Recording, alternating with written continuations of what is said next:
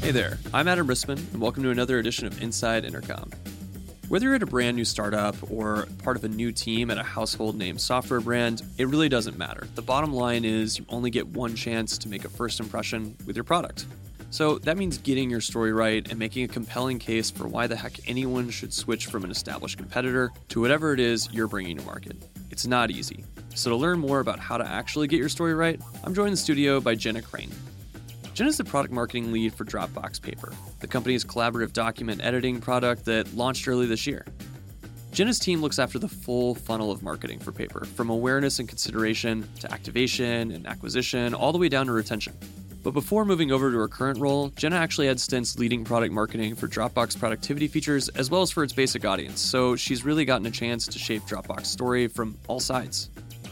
In our chat, Jenna reveals the many ways her team operates in lockstep with the Paper product team. It's really critical to have that kind of closed feedback loop of them telling us what they're trying to achieve and why they're designing the product like they are, us helping to circle back that user research and what we're hearing in the market to inform, how we can continue to build. Why nothing informs how you bring a new product to market quite like user research. The way I think about it, product marketing is really based on three pillars.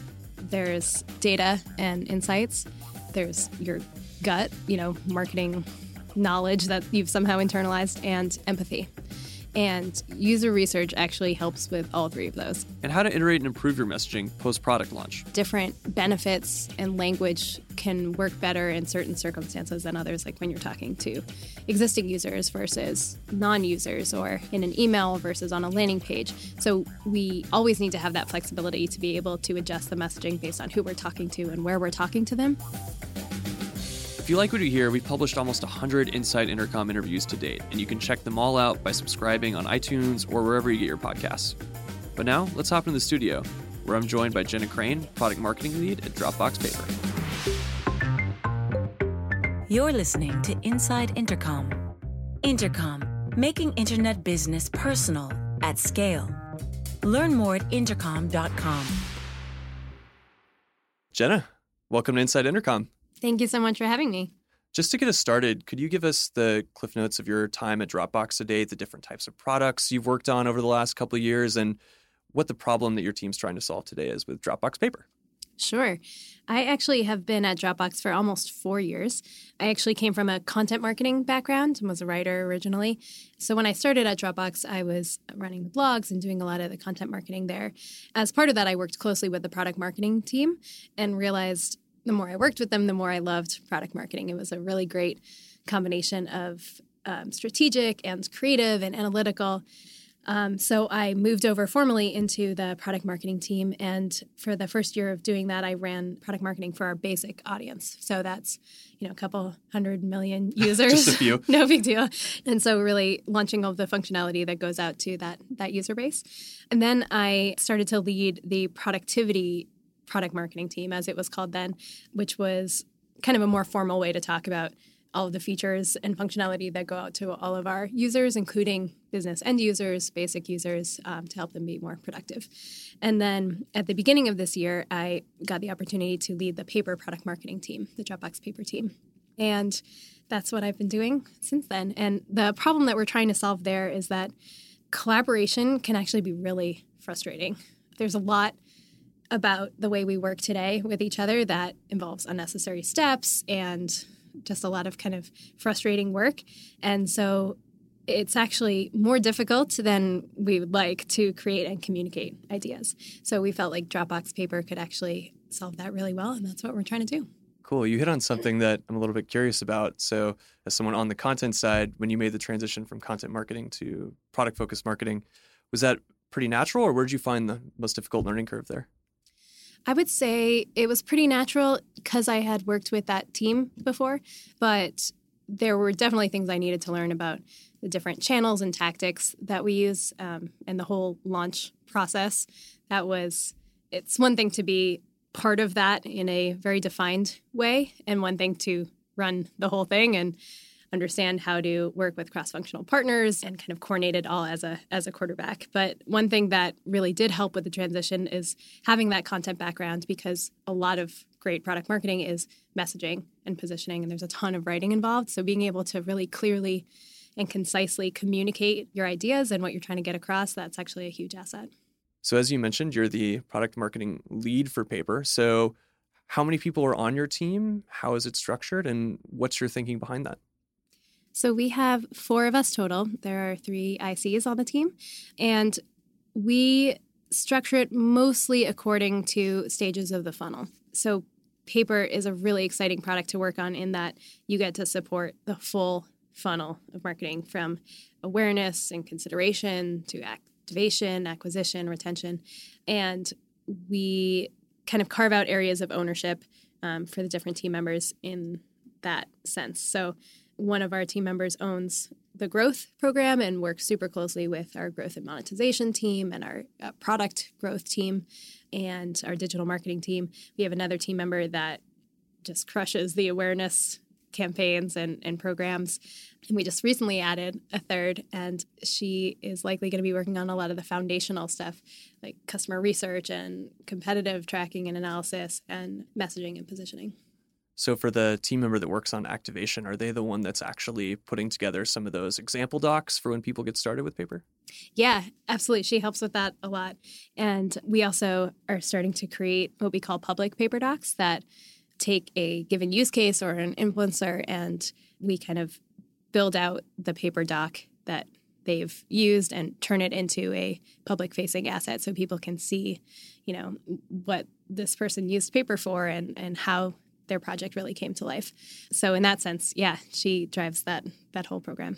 So going back to Paper then, it launched, I believe, in January. So it's been almost a year now. Exciting year for you guys. Yeah. But the origin of this product goes back to the acquisition of HackPad several years earlier.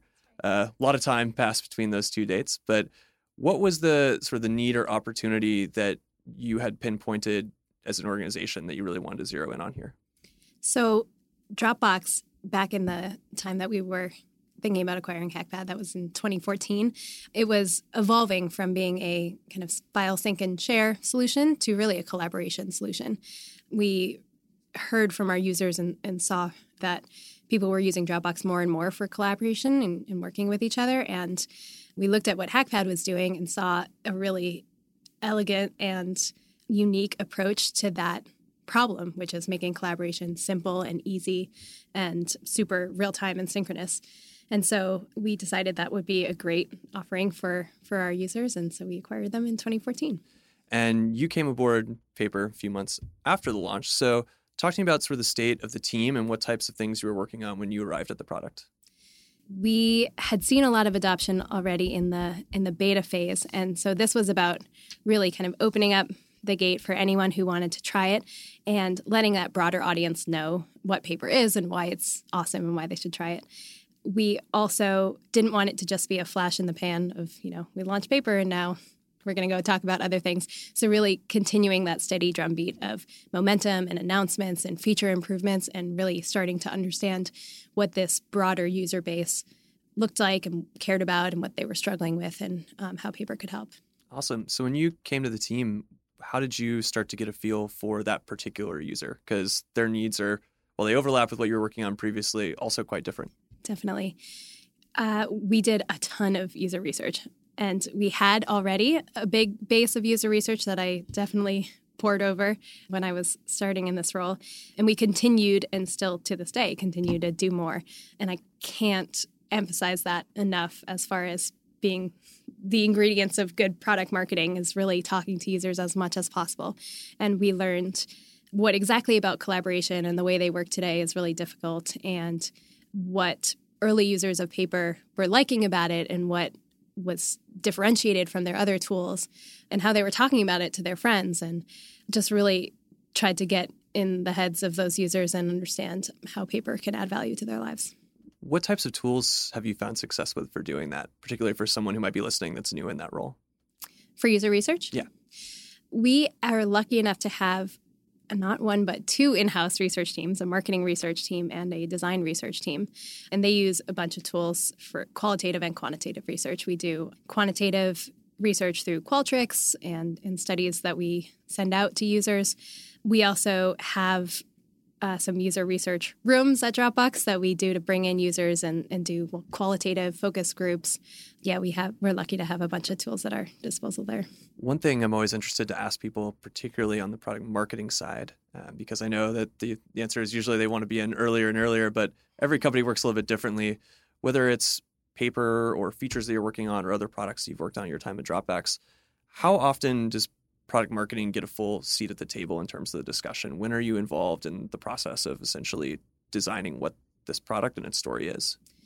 So the best relationships between product and product marketing, I think, result in the best product. Like that's kind of a critical ingredient to developing a great product and bringing it to market in a successful way. So we've been working towards that for several years now, and we're really lucky to have a super strong relationship with the product team. So I'm actually probably in more product meetings than I am marketing meetings at this point. We have one-on-ones with the product team and the design team at all levels. We sit on the sprint planning and the roadmap planning, and at the feature launch level, we do recurring stand-ups and stuff like that. And it's really critical to have that kind of closed feedback loop of, them telling us what they're trying to achieve and why they're designing the product like they are, us helping to circle back that user research and what we're hearing in the market to inform, how we can continue to build paper to be a really awesome differentiated product. That's great. My follow-up question for you was going to be, what does that look like in practice? Because everyone says that product and product marketing need to be in lockstep. Yeah. No one's going to tell you the sky isn't blue, but No, yeah, we even had seats in the product pod at one point, and we go to their offsites and we are in their team meeting, and we have a standing marketing agenda item in that meeting to update them on what's going on. We send them a biweekly newsletter of all the things that product marketing is working on. So we've actually invested a lot in making sure that relationship is super strong.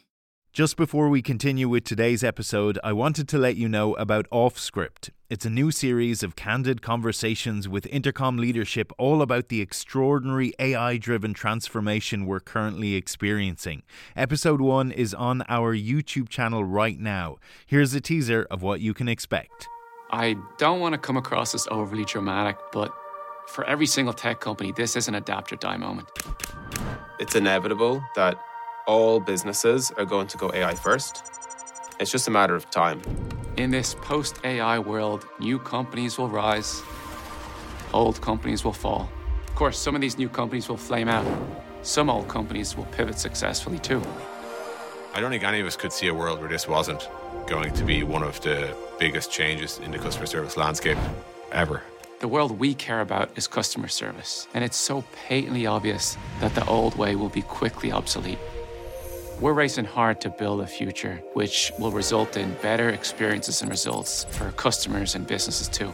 It's not just a product change, it's a mindset change. Let's make space to talk about all of this. We have so much we want to share. We want to explore these ideas in the open. We want to provoke new ones in you. We want to learn from your reaction. You just click the kind of like big stupid go button, right? And see what happens. Welcome to OffScript.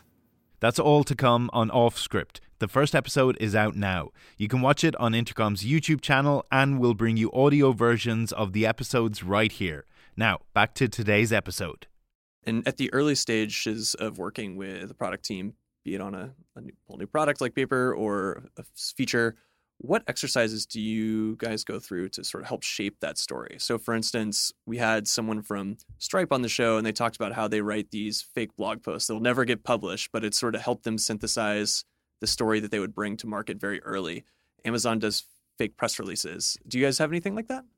Yeah, we have a couple different things like that. For launches and campaigns, we created this process that mirrors the product review process, actually. So product at Dropbox has a review process consisting of a P0, P1, and P2. So the P0 being, what is the problem that we're trying to solve, and is this worth solving? P1 being, what could a solution to that problem look like? And P2 is, this is what the solution is, and the execution of it, and just kind of making sure that that's all buttoned up and ready to go. So the marketing process mirrors that in that we have an M1, which is strategy, M2, which is messaging, and M3, which is creative. And like the product process, we have checkpoints at each one of those stages to make sure that everyone agrees on what we're doing and why and the goals of the project and also how we're actually bringing it to life. And that's been hugely helpful in making sure that, we don't go down one direction and then have to take a step back and, eliminates a lot of the churn that can come with having to change direction as you go. Do you feel like it helps with scoping as well? I mean, are you able to trace back certain ideas the product team has and evaluate whether or not that actually fits with the problem you're solving in the story? Yeah, it's more about alignment and saying, if there's something that we want to do, just understanding how it fits within the goals of this particular launch or campaign and saying, we can always sequence that later, do a fast follow. It definitely helps us get clarity on that. But the other thing that we do that's been really helpful at kind of a higher level is we do mock landing pages. So when we were going through this big sprint of user research to really nail that focus and that positioning for paper, what we did was we listened to users and kind of mined all of those insights about what problems they were having and what their needs were in the collaboration space and what they were already using paper for. And we identified some distinct directions that the product could go in. And we made mock landing pages out of each one of those. And we did a ton of qualitative and quantitative research showing those to users and saying, like, which of these is exciting to you? And, are there any particular problems or benefits or features that you're like, oh my God, I need to have that tomorrow? And we took that data and that helped us shape, what is, of all of the amazing things that paper does and all the different ways that people use it, what are the most important and compelling and differentiated? And what are those, we call them hair on fire problems that people have that paper could solve? What are the things that, they really needed us to do for them? That's really interesting because one of the things I really do love about the way you marketed paper is the simplicity of the actual landing page you have. It's such a short scroll. You've got your hero video, your key points. I mean, everything's very clearly displayed, but done so with brevity so that you actually can get people to go in and activate and try this thing out. Walk me through how that actually came together beyond the experiment that you just said. I mean, what were the goals and what other things did you test? Yeah. So we know that paper is a super visual product, and to really understand why it's great and why you should use it and why it's different than the other tools that are out there, you really have to see it in action. And ideally, you try it. Yeah. So we actually have a design lead who likes to say, just play around with paper for 2 weeks and then try and go back to what you were using before. And I bet you won't be able to do it. We weren't able to do it when we started using that as how our content team collaborates with our brand design team. And we were using, well, I don't want to call out anyone specifically, but let's just say it made our lives a lot easier. So amazing. I love to hear that. And that's one of the best parts of my job is that I get to hear that and see that all the time, and it really makes a difference to market a product that is actually adding value to people's lives. So for the landing page, that was kind of our guiding principle for that. We want to show, not tell, really kind of let the product speak for itself. And of course, pulling out those key benefits that we've identified through research to be really important to users. Of course, we're always optimizing the landing page and, changing around the format and testing button copy and headline copy and the actual wording. But it all is part of that principle to really clearly and concisely explain what paper is and why it's great and just get you into the product to try it. One really interesting challenge that your team has that I'm sure is quite difficult, and I'd love to hear more about how you've handled it, is ultimately the job the Dropbox paper does isn't new. What you really need is someone to switch over from something. Maybe it's Evernote, maybe it's Google Docs. There's a whole bunch of different use cases with other things you might switch from. But changing someone's behavior is incredibly hard. And when it's a collaboration tool, you got to change the whole team's behavior. How have you guys even begun to try to tackle that? Definitely. So again, I will go back to user research. That is just the core of how we tackle that. Those hair on fire problems that I mentioned, those were incredibly illuminating for helping us shape the product vision and direction to be something that users just couldn't live without.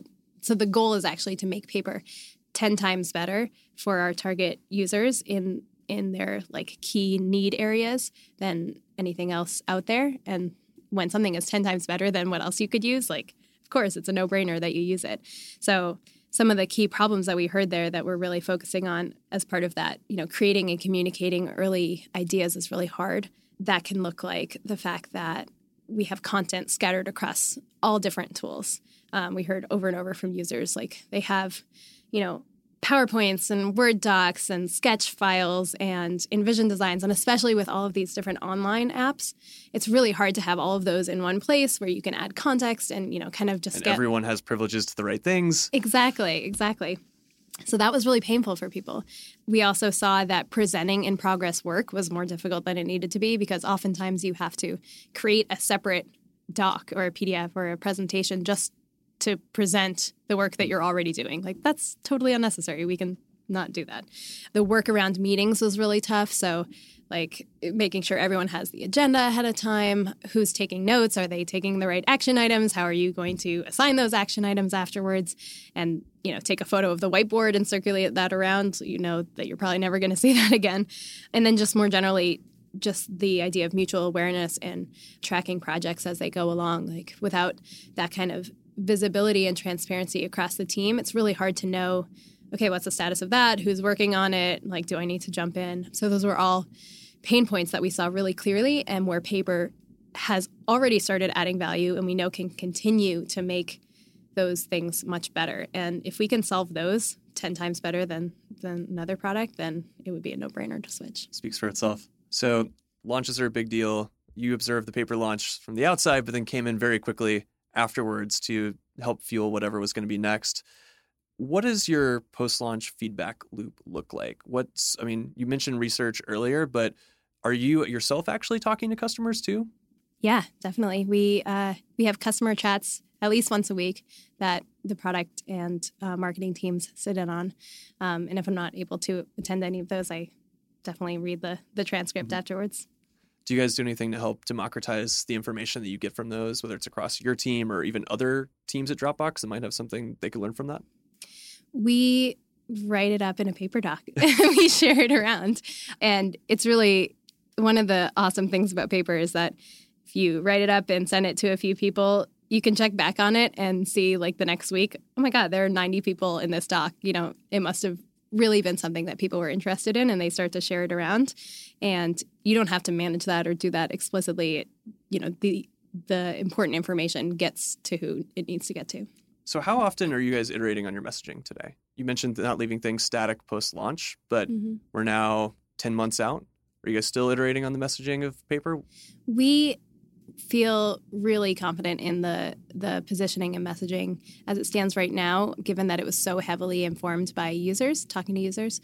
But it is we use that as a guiding principle. So we know, Dropbox Paper is a collaborative workspace that helps teams create and share early ideas. But it is different things to different people, and different benefits and language can work better in certain circumstances than others, like when you're talking to existing users versus non-users, or in an email versus on a landing page. So we always need to have that flexibility to be able to adjust the messaging based on who we're talking to and where we're talking to them. But it always stems from that core key message. And so we are always testing the copy in all of those different formats, but the core of it doesn't change. So looking back in the past couple months, say you're advising someone that's going to go down a similar journey, what are the biggest lessons you've learned? What are some things that you might do differently if you did it all over again? Or what would you absolutely say was something that you would repeat to reach success again? I would definitely say user research. I know I sound like a broken record at this point, but it is the most insightful, informative thing that you can do. And the way I think about it, product marketing is really based on 3 pillars. There's data and insights. There's your gut, marketing knowledge that you've somehow internalized, and empathy. And user research actually helps with all 3 of those, because obviously it can give you some really great data and insights. It also kind of trains your gut to think outside of the Silicon Valley power user bubble and, be able to think based on what those data and insights were and kind of internalize it. And then obviously it's great at cultivating empathy and just being able to put yourself in a user's shoes and see, okay, what am I likely struggling with right now? What kind of information am I coming into this with? What do I need to know? What do I want to see? What am I worried about? And that all shapes how you present the product and talk about it. So what's next for your team and for Paper, and where can our listeners go to find out more? My favorite question as a marketer. So definitely go to dropbox.com/paper and sign up. It is free with a Dropbox account, which is also free. So just plain free. And I would suggest playing around with some of the sample docs to get a sense of all that you can do with Paper, but also to try it for something simple like meeting notes. Like try creating a paper doc for your next meeting, sharing it with the people who you'll be attending the meeting with, and then anyone can take notes, add them into the same place, and everyone has it already. You can create a quick to-do list and assign people to it and assign deadlines for the action items so those don't get lost. And you can even download the Paper mobile app. I know that's asking a lot, but and you can take a picture of the whiteboard and add it into the meeting notes doc right from your phone. Right. So everyone has the notes. And as far as what's next, we are definitely continuing to spread the word about Paper and continuing to shape how it evolves and finding the best ways to show new and existing users how to get the most value out of Paper. Awesome. Well, Jenna, thank you so much. Thank you. It's been a pleasure. You've been listening to the Inside Intercom podcast.